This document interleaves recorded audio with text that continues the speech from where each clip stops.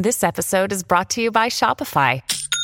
Forget the frustration of picking commerce platforms when you switch your business to Shopify, the global commerce platform that supercharges your selling wherever you sell. With Shopify, you'll harness the same intuitive features, trusted apps, and powerful analytics used by the world's leading brands. Sign up today for your $1 per month trial period at shopify.com/tech, all lowercase. That's shopify.com/tech.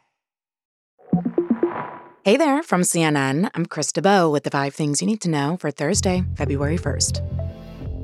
President Joe Biden is planning to announce new sanctions targeting violent Israeli settlers in the West Bank. A U.S. official and source familiar with the matter told CNN that Biden is expected to issue an executive order later today. CNN's Kevin Liptak has more. This has been an issue that has been deeply concerning to President Biden, to administration officials over the last several months. You have seen an uptick in these incidents involving Israeli settlers in the West Bank. As many as 500 incidents, 8 Palestinians have died as part of them. It is something that President Biden has raised directly with the Israeli Prime Minister Benjamin Netanyahu. As recently as yesterday, a top aide to Netanyahu, Ron Dermer, was here at the White House. But I don't think you can separate it from some of the pressures that President Biden has been facing from members of his own party to do and say more about the plight of Palestinians, not only in the West Bank, but more particularly in Gaza. If you missed yesterday's tense and emotional Senate hearing with social media leaders on child safety policies, it went a little something like this. I'm so tired of this. It's been 28 years since the internet. We haven't passed any of these bills. And the reason they haven't passed is because of the power of your companies. Children are not your priority. Children you see as a way to make money. I know you don't mean it to be so, but you have blood on your hands. There was even a moment where Meta CEO Mark Zuckerberg stood up, turned around to face the families in the hearing room, and personally apologized for the harm Instagram and Facebook caused their kids. The leader of Snapchat apologized too. Social media bigwigs were also grilled by senators about whether or not they'd endorse legislation. But CNN's Brian Fung explains there are so many other factors at play here that makes it very difficult to pass anything on this issue. Krista, there are 2 or 3 main factors preventing Congress from moving forward. One is lobbying, of course. Another is just congressional gridlock. But probably most important, many of these bills dredge up policy battles with legitimate concerns on both sides. Take age verification, for example. If you have social media companies or their contractors collecting biometric data or government IDs, that is a huge privacy and security risk that can lead to identity theft or impersonation. We have no federal privacy law governing any of that. In the ongoing effort to cut back on fossil fuels, new nuclear energy technology shows promise. CNN's Bill Weir has more.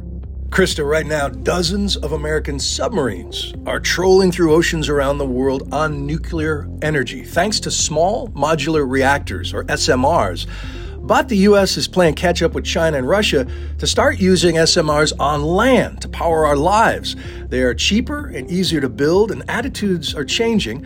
Even despite the memory of the Fukushima meltdown, Japan is ramping up nuclear power again to get off of planet-cooking fossil fuels. And at COP28 in Dubai, the U.S. led 25 nations in a pledge to triple nuclear power capacity by 2050. Russia and China want to see the world shift away from a U.S. dollar-dominated trade system, and more countries want in. Without naming any names, South Africa says nearly 36 countries want to join BRICS. That's the economic bloc backed by Russia and China, whose leaders want to reshape the world order they view as unfairly dominated by the U.S. and its Western allies. BRICS is pushing for more diplomatic and financial coordination, and they've got some major oil-producing muscle, with Iran, Saudi Arabia, and the UAE joining recently. Up next, Margot Robbie responds to that Oscar snub that ruffled some feathers.